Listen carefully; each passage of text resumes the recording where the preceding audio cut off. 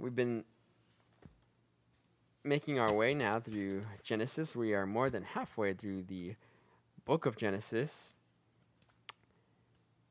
As we study God's chosen people, the Israelites, we studied of Abraham, the first Israelite, the first Jew, the first Hebrew.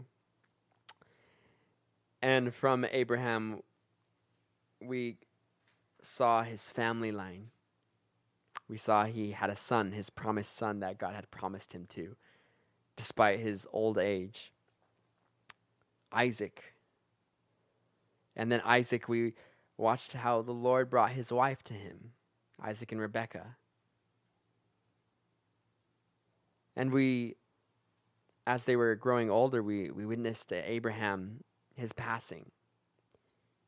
He passed away and was buried there in the cave of Machpelah with his wife.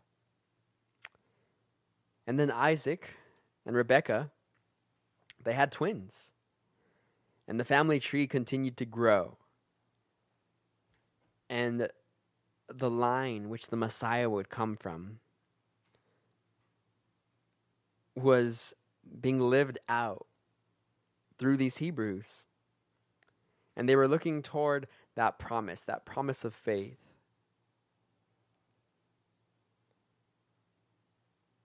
And as Isaac and Rebekah had these twins, Esau and Jacob, I'm wondering if Rebekah, knowing of the promise of the Messiah to come through their seed, if she was looking towards her sons, her twin sons, Jacob and Esau, as perhaps the coming Messiah. And suddenly Esau and Jacob, after they were growing up, one named Esau, and his name literally means red and hairy. His parents named him.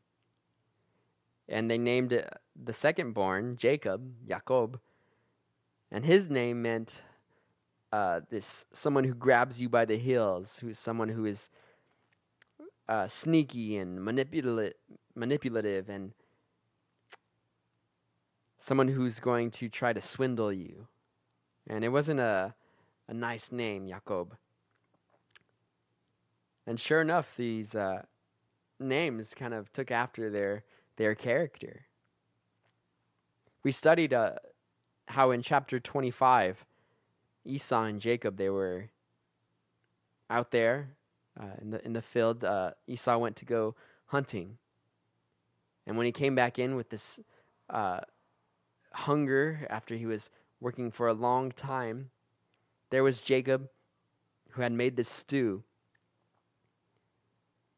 And Esau saw the stew and he was so hungry and he said, "Hey, let me have some of that stew, brother." And Jacob saw an opportunity to take advantage of Esau's flesh. So he said, "Okay, I'll give you this stew, but you have to give me your position as the firstborn, the birthright, the inheritance that would pass on to you as the spiritual leader of our family, the double portion, all these spiritual meanings that the firstborn would have as responsibilities." And Esau, thinking only of his flesh in the moment, said, "Fine, what is my birthright to me if I'm going to die? I just want to eat this food right here." And after he ate it, he realized what he did, and he despised Jacob for making him say these words. You see, back then their word was very important to them. And Esau began to despise his brother. He actually was so saddened by this trade that he had made with Jacob. The New Testament, Hebrews, gives us a little bit of a commentary on this exchange between Jacob and Esau. In Hebrews chapter 12, verses 16 and 17, it says, "Not to be like the profane person like Esau, who for one morsel of food sold his birthright. For you know that afterward, when he wanted to inherit the blessing, he was rejected, for he found no place for repentance, though he sought it diligently with tears. You see, Esau, his repentance was a false repentance. There wasn't a true conversion. He became bitter and angry and upset, and he was living to satisfying his flesh.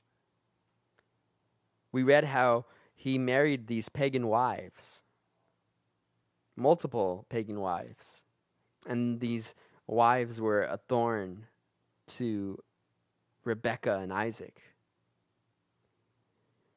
And so we see the character of Esau was a man who lived after his flesh.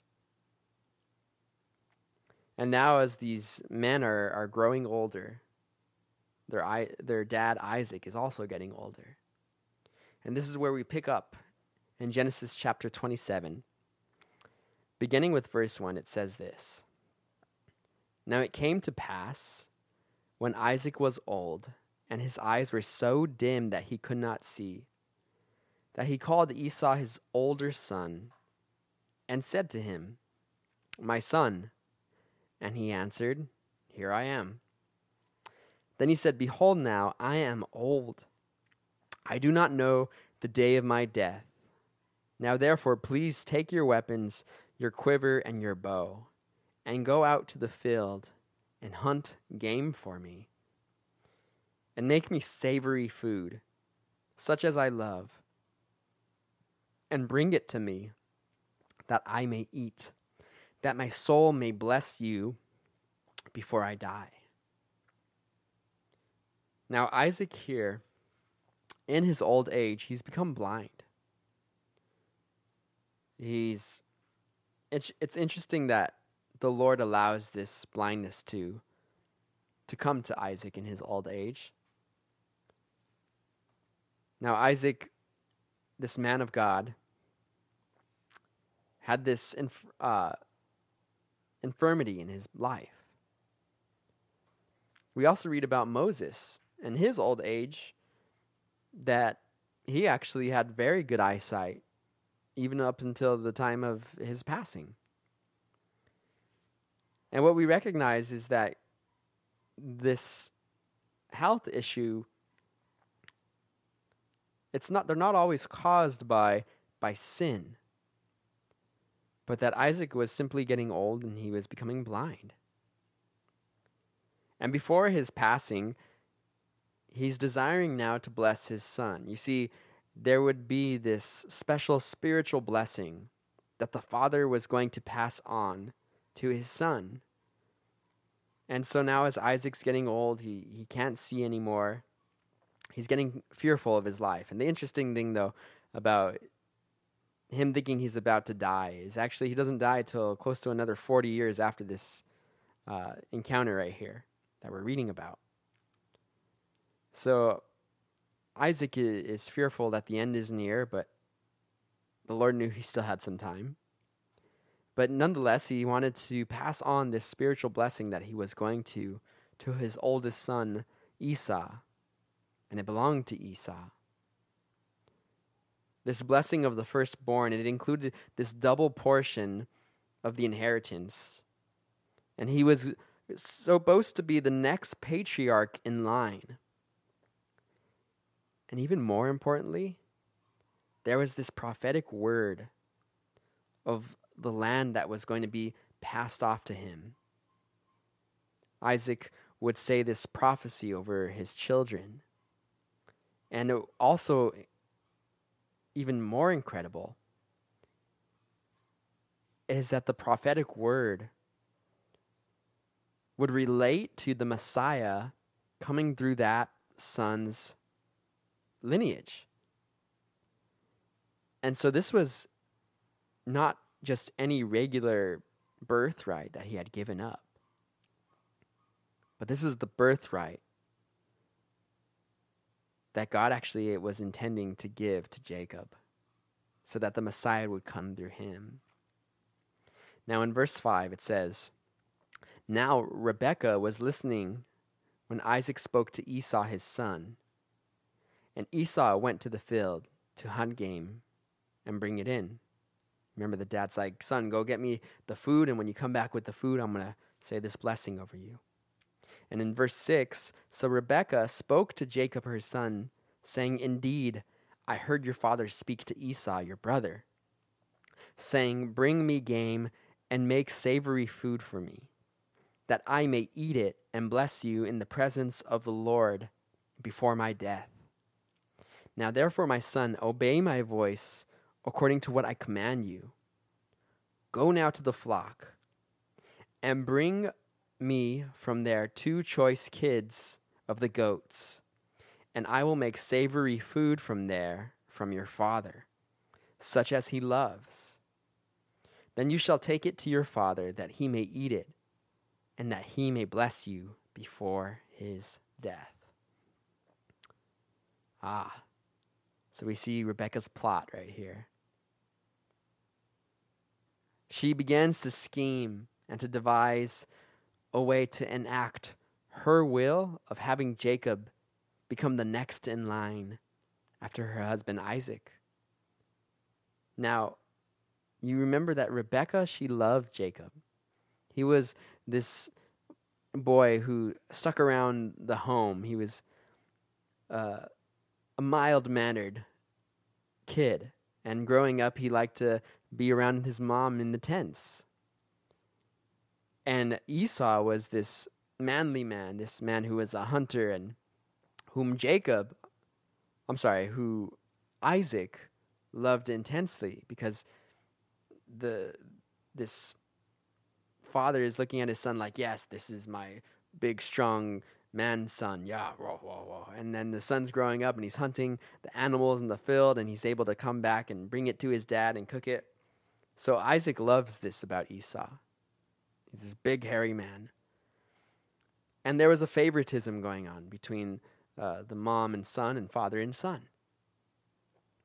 And this favoritism had actually brought this contention between the brothers. So because of this, Rebekah's like, I want my son, my favorite, to be the one who gets the double portion, the one who gets the birthright. Now this is sin for Rebekah to begin to devise this plot, to lie, to hide, to be sneaky. So in verse 11 it says, and Jacob said to Rebekah, his mother, look, Esau my brother is a hairy man, and I am a smooth-skinned man. Perhaps my father will fail me, and I shall seem to be a deceiver to him, and I shall bring a curse on myself, and not a blessing. Now, notice here that Esau, just like he said, he's a hairy man. His name literally means hairy. It also means red. And notice how Jacob, he wasn't hesitant because of a moral reason. He didn't say, no, Mom, this is not the right thing to do. He said, Mom, well, I don't want to get caught. You see, it wasn't a moral reason, but it was a fear of having a curse brought upon him because he's getting caught. And it shows the insight of Jacob's heart at this point. Jacob, just like his name lived up to, he was someone who would grab at other people's heels, at his own brother's heel. He would try to take things that did not belong to him. He would try to be deceitful. He's manipulating his own will rather than allowing God to take him to that place that God wanted to take him to. If you remember when Rebekah had these 2 sons in her stomach, she, first of all, couldn't have any children. They were trying to have children, and then finally, she conceived. And as her stomach's growing, she realizes she's pregnant. But then at a certain point, suddenly there's these pains and groanings happening right inside of her stomach. And she begins to pray and ask God, why is this happening? And God speaks to her. And God tells her there's two nations that are going to be born from your stomach, from your seed. And these two nations, they're fighting with each other. They're at war with each other. And it's literally these twins. They're fighting in her belly right now. And as these twins are fighting there, God tells her the younger is going to be over the older. And the older is going to serve the younger. Now, this is the promise that God gave. This is the promise that God gave to Rebekah. And she didn't need to steal and to lie and to cheat in order for this will to be completed. She should have just trusted that God was in control of the situation. And the same with Jacob. If God had promised that the older was going to serve the younger, then he shouldn't have felt that it was necessary to lie and to manipulate and to steal and to make his will be forced into his life. Maybe that happens to us sometimes. Maybe we are even given a word of the Lord of some call, some goal, something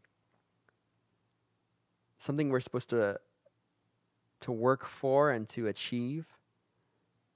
But as we begin to strive for that goal, that cause, whatever it could be, maybe instead of doing it God's way, we begin to try to do it our own way. And sometimes we could be doing the right thing in the wrong way. And when you do the right thing in the wrong way, it's the wrong thing. Remember as we studied the life of David? David at a certain point, as he was growing as a king, he brought the Ark of the Covenant from this house, and he was taking it to the temple. And he did it in this style that was actually not the way that God had intended it. They put the Ark of the Covenant on a cart, and they were parading it through the city and having this festival as they were dancing and marching along. But the cart that the Ark of the Covenant was on, that the ox were pulling, it stumbled. And as the cart fell over slightly, the ark started to slide over, and Uzzah, one of the men who was there, saw that the ark was going to fall, so he reached his hand out so that he could steady the Ark of the Covenant. And as soon as he touched the Ark of the Covenant, the Lord struck him dead.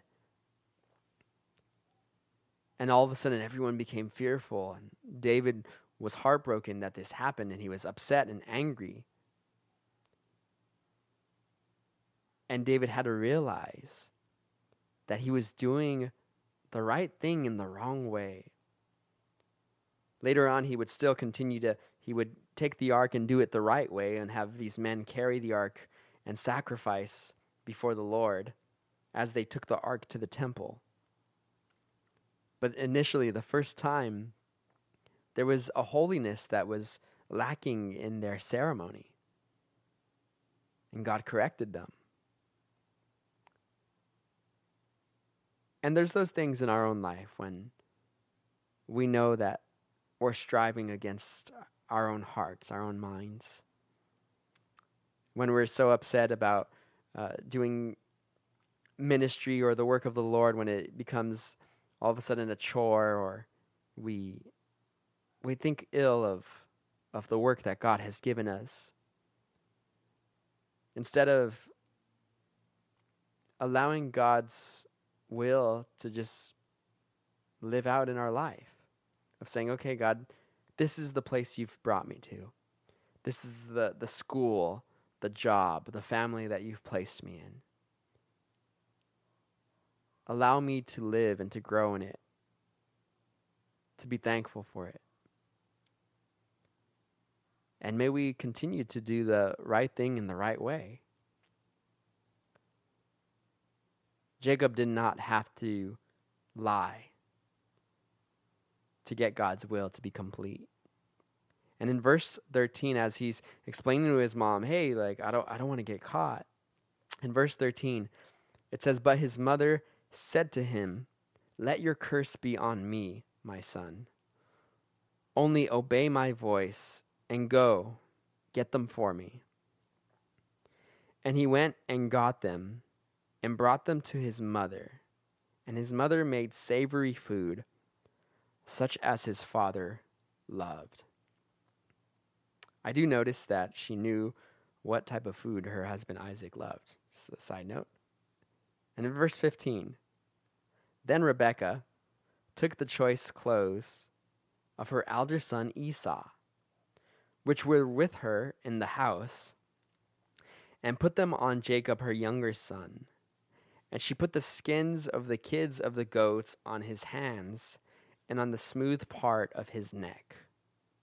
Then she gave the savory food and the bread which she had prepared into the hand of her son Jacob.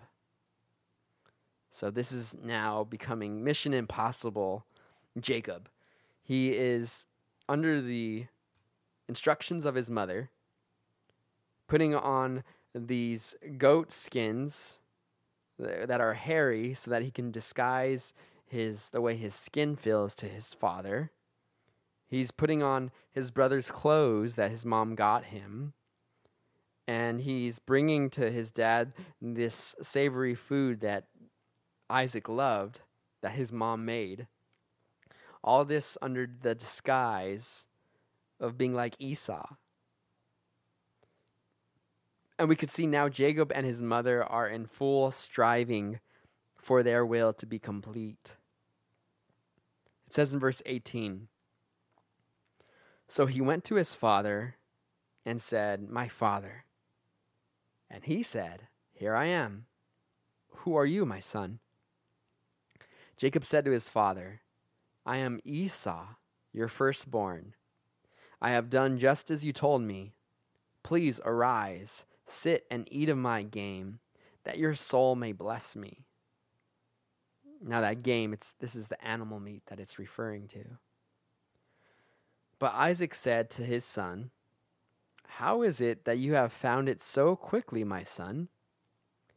And he said, because the Lord your God brought it to me. Now we have to look at what Jacob is saying here. He's saying that God brought him the meat, that God brought him the food. But did God bring the hunted animal to Jacob? No, that was a lie. Now, sometimes people are going to proclaim a work to be of God when it is simply their own flesh. People are going to say that their music, their job, their work, their relationship, that it's honoring the Lord and this is for the Lord. When in reality, it's just people striving after their own flesh and their own desires. May we not use Jesus as a means for personal, selfish gain. And may we also not get confused when our works are for our flesh and thinking that it's for the Lord. We have to bring these tasks that we are doing, these activities that we're doing before the Lord and say, is this really for God or is this for myself? Does this bring glory to God? Is a question that we should be asking ourselves in anything that we do.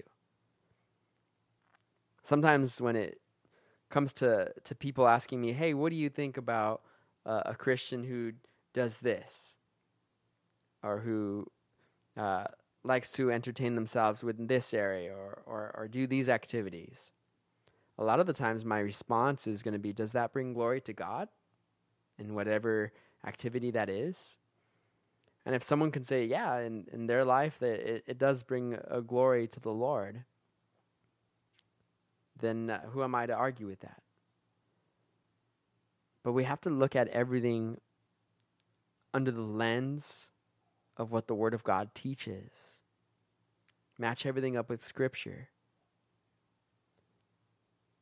Did God bring the animal to Jacob?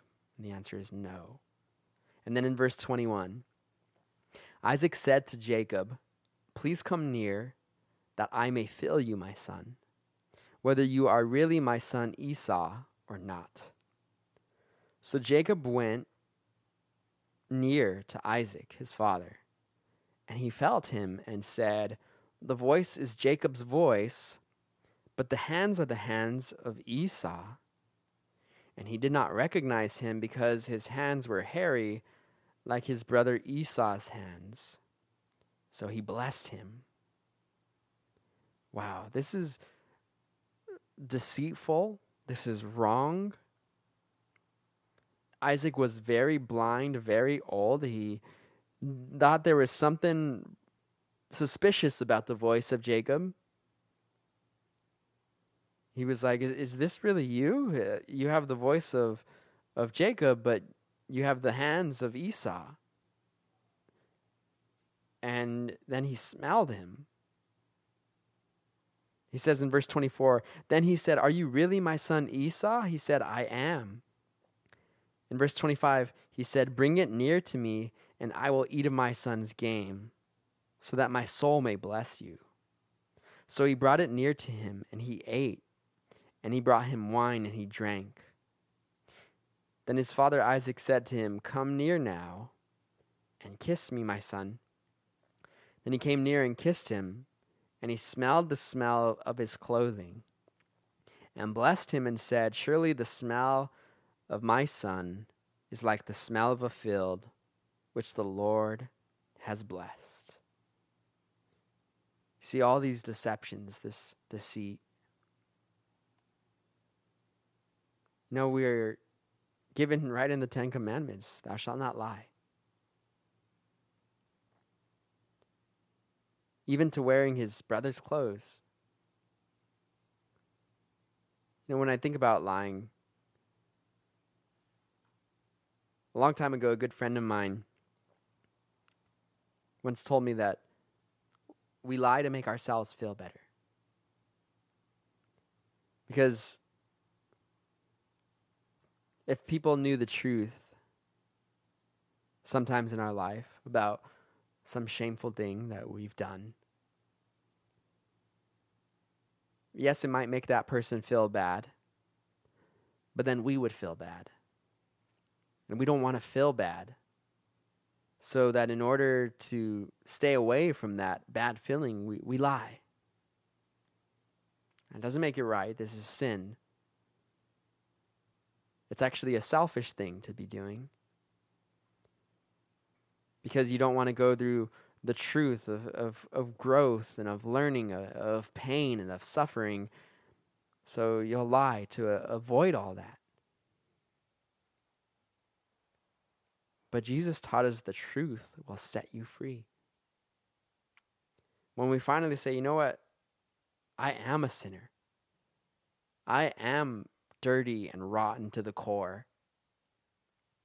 God, forgive me. There's freedom in this. Jesus takes those sins, those lies, those deceptions, and he bears them on himself when he did this on the cross. And he got rid of death and hell and sin for the believer. This is why Jesus is so amazing when he lives in us. When we realize that we are going to make mistakes, suddenly we are not so scared because we know that Jesus is going to have his grace and forgiveness meet us. And it doesn't mean that we just say, oh, well, God's going to forgive us all the time and we could sin and lie and cheat and do whatever we want. No. It cost Jesus everything when he died on the cross for us. It cost his Father, God, losing his only son. And what was expensive and costly to Jesus, to God, it shouldn't be made cheap for us, in the sense that we take it for granted. It's free for us. It's a free gift. That's what grace is, freely given. The Bible teaches us you have been saved by grace through faith, and not of yourself, but it is the free gift of God. And we can walk in this. We don't have to be lying as Jacob is here. And as his dad is smelling the scent of his brother Esau on him, he's about to bless him now. And in verse 28, he says, "Therefore, may God give you of the dew of heaven, of the fatness of the earth, and plenty of grain and wine. Let people serve you, and nations bow down to you. Be master over your brethren, and let your mother's sons bow down to you. Cursed be everyone who curses you, and blessed be those who bless you." Now, this blessing that Isaac just proclaimed upon Jacob was for the descendants of Jacob to grow and to fulfill it. They would have many nations, and they would live in Israel. And we're going to read about what happens with Esau. It says, "Now it happened as soon as Isaac had finished blessing Jacob, and Jacob had scarcely gone out from the presence of Isaac his father, that Esau his brother came in from his hunting. He also made savory food and brought it to his father, and said to his father, 'Let my father arise and eat of his son's game, that your soul may bless me.'" And I'm seeing here what the Bible is recording is that there's almost this, as soon as Jacob walks out of the room, having taken the blessing, that inheritance from his father, he gets out of sight, and then Esau walks into the tent, and he's there with the food, and he's like, "Dad, I'm here, I got the food, I'm ready." And then in verse 32, "And his father Isaac said to him, 'Who are you?' So he said, 'I am your son, your firstborn, Esau.' Then Isaac trembled exceedingly and said, 'Who? Where's the one who hunted game and brought it to me? I ate all of it before you came, and I have blessed him, and indeed he shall be blessed.' When Esau heard the words of his father, he cried with an exceedingly great and bitter cry, and said to his father, 'Bless me also, O my father.' But he said, 'Your brother came with deceit, and has taken away your blessing.' And Esau said, 'Is he not rightly named Jacob? For he has supplanted me these 2 times. He took away my birthright, and now look, he has taken away my blessing.' And he said, 'Have you not reserved a blessing for me?'" Now, as we're going through this, you could see this dramatic account. It must have been intense there in the tent with Esau and his father. Esau was probably in tears, so angry and enraged at what his brother had just stolen from him. And it says in verse 37, "Then Isaac answered and said to Esau, 'Indeed, I have made him your master, and all his brethren I have given to him as servants. With grain and wine I have sustained him. What shall I do now for you, my son?' And Esau said to his father, 'Have you only one blessing, my father? Bless me also, O my father.' And Esau lifted up his voice and wept. Then Isaac, his father, answered and said to him, Behold, your dwelling shall be of the fatness of the earth, and of the dew of heaven from above. By your sword you shall live, and you shall serve your brother. And it shall come to pass when you become restless, that you shall break his yoke from your neck. Look at the way Esau is crying and weeping over this inheritance that he lost. And think back to the moment when he was there, coming in from the field hungry, and Jacob said, I'll give you this bowl of stew if you just give me the birthright. He said, fine, what do I care about it? Give me the stew. Sometimes temptation in that moment, it makes us forget the reality of what we're losing out. Esau forgot that this birthright was actually super important, that it actually meant a lot to him. It actually had so much blessing in it. And he gave it away for a piece of food. That's what sin does in our life. It blinds us. May we call out to God in those moments of temptation. May we cry out to Jesus that he would fulfill us, that he would keep us on that path of abiding with Christ. And we see how his father Isaac still gave him a blessing, but it was much less than the firstborn inheritance. He gave him a prophecy of descendants and of land in verse 39. And then in verse 40, he said that he would be serving his brother Jacob, his nation, the nation. Esau was the father of the Edomites, and they would be subservient to the Israelites until it says, you become restless and you shall break his yoke from your neck, which the Edomites did end up doing. In 2 Kings, they finally revolted in the days of King Joram, and they did break free from the Israelites. And throughout history, the Edomites and the Israelites, they weren't friends.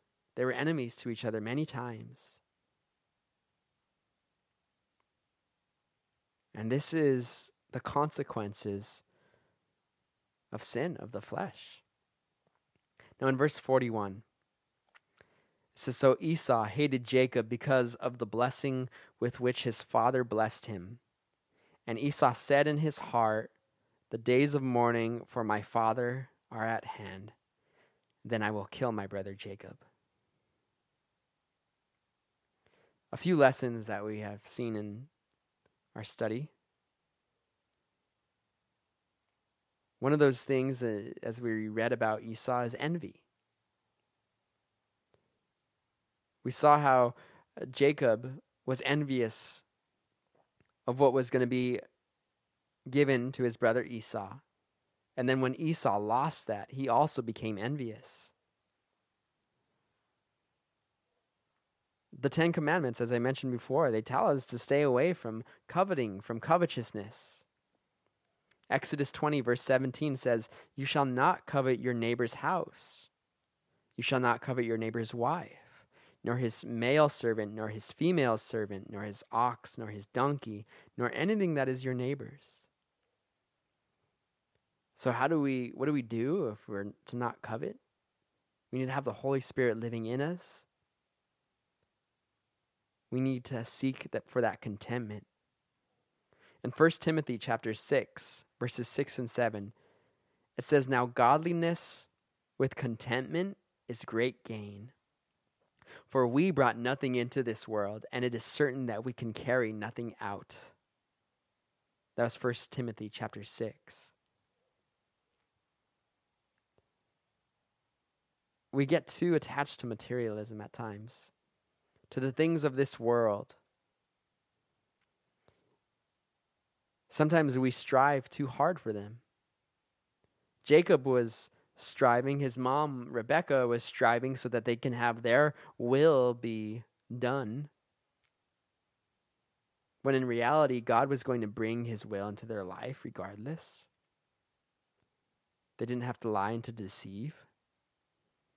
And I'm reminded of Jeremiah being told by God to go to the potter's house and to watch as this potter was designing this clay bowl, this molding that this potter was designing. And then suddenly there was something wrong with the clay, a spot in it that made the clay deformed. So the potter had to squish the clay and start all over and begin to build it up again. And the Lord told Jeremiah, you see, can I not do to Israel what this potter has done to his clay? As I'm forming them and molding them and shaping them, can I not destroy them and bring them back up so that they're made right? And that's what God has to do in our life, in our hearts, many times. In this molding, this shaping, he's shaping us into his image, something that's beautiful. We see the hatred that Esau now had in his heart for his own brother. He hated him so much, he said, as soon as my dad's dead, I'm going to kill my brother. And I'm reminded of Jesus' words when he said, if you say you love your brother, but you have hatred in your heart for him, then you've already murdered him. And I'm remembering how Peter told Jesus, how many times should I forgive my brother who commits the same sin against me? 7 times? And Jesus was like, no, Peter, 70 times 7. Meaning just forgive and forgive and forgive. The Bible teaches us that love covers a multitude of sins. These are the lessons that Jacob and Esau needed to learn in their life. And God was going to take them through their own journey of learning through these hard lessons. Now in verse 42, as we finish up, it says, in the words of Esau, her older son, were told to Rebekah. So she sent and called Jacob her younger son and said to him, surely your brother Esau comforts himself concerning you by intending to kill you. Now therefore, my son, obey my voice. Arise, flee to my brother Laban in Haran, and stay with him a few days until your brother's fury turns away, until your brother's anger turns away from you, and he forgets what you have done to him. Then I will send and bring you from there. Why should I be bereaved also of you both in one day? So Rebekah says, look, Jacob, I want you to leave. I don't want you to die and to lose both of you, because if Esau, your brother, kills you, then they're going to come after and kill him. And I don't want to lose both of my sons. So she sends him to Laban. And the interesting thing is that Laban, we're going to find out later on, is almost twice as tricky and as deceitful as Jacob is. And Jacob is going to get a taste of his own medicine in the future. What we reap, we sow. But God's going to use those things later on in Jacob's life to mold him, to shape him, to grow him. And Rebekah at the end, she says this in verse 46, and Rebekah said to Isaac, I am weary of my life because of the daughters of Heth. If Jacob takes a wife of the daughters of Heth, like these who are the daughters of the land, what good will my life be to me? Wow. So this is how intense the kind of disliking that Rebekah had towards her son's wives, Esau, because he married these pagan women. She was like, man, if Jacob marries these pagan women, I don't even want to live anymore. What good would my life be to me, she says.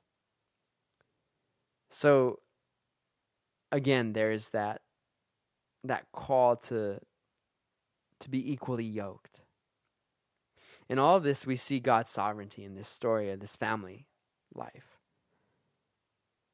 That God was allowing his will be performed through human vessels. God had made them promises, and these people were striving and sinning, but God was allowing these things to happen to teach them, to teach us. You see, Jacob sought to bring about God's plan in his life on his own terms. And God was going to teach him how to not do that, but how to rely on the Lord. We see God's justice in Esau's life. Perhaps we can think, man, it's kind of unfair that Esau would get the shorter end of the stick, that he would get robbed of his inheritance. But we have to also look at how God knew and was sovereign over the type of man that Esau was. Esau was a man who married pagan wives, and he was a man who many times chased after his flesh, who was a murderer at heart. God knew all these things, and when we come across these ideas or questions where we're not sure about, remember to fall back on what we do know, which is that God is good, that he's sovereign, that he's going to use all these things to work together for good, for those who love God and are called according to his purpose. Amen. Let's end with some worship. And this week, may you stop striving to enact God's will in your life, but allow God to just let his will be laid out before you. Does that mean we don't work in our spirit anymore? Does that mean we could just kick back and not have to work in ministry? No, we are, but we don't need to strive in our flesh. Ask God to give you discernment this week, to refrain from striving in your flesh, in ministry, in work, at home.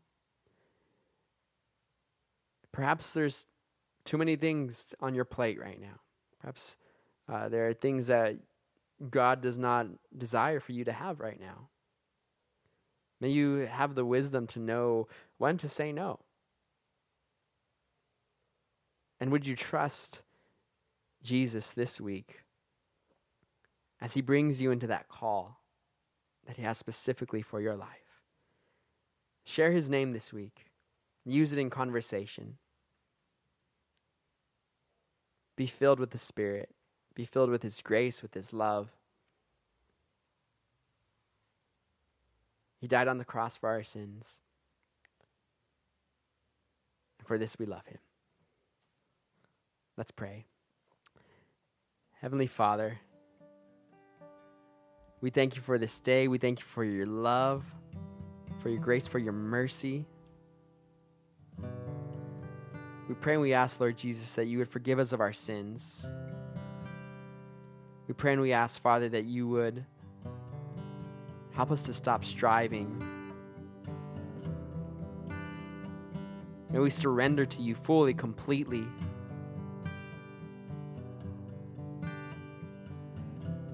Father, remove from us deceitful lips, Lord God, a deceitful heart. Help us to pass those tests. May Jesus be our everything, Lord. May we trust him.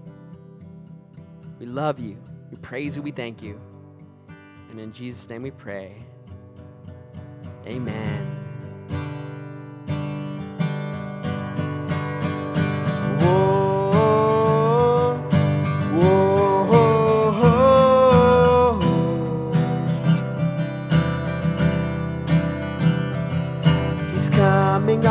Clouds, kings and kingdoms will bow down, and every chain will break as broken hearts declare his praise. Who could stop the Lord Almighty? Our God is the Lion of Judah. He's roaring with power and fighting our battles. Every knee will bow before him.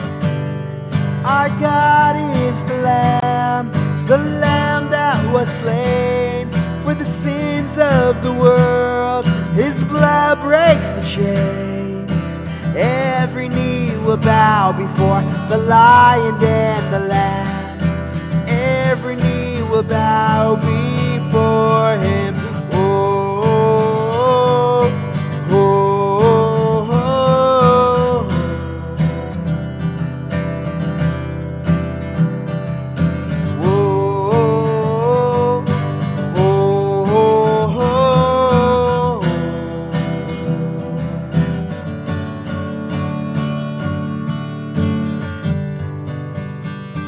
God bless. We'll see you Sunday morning.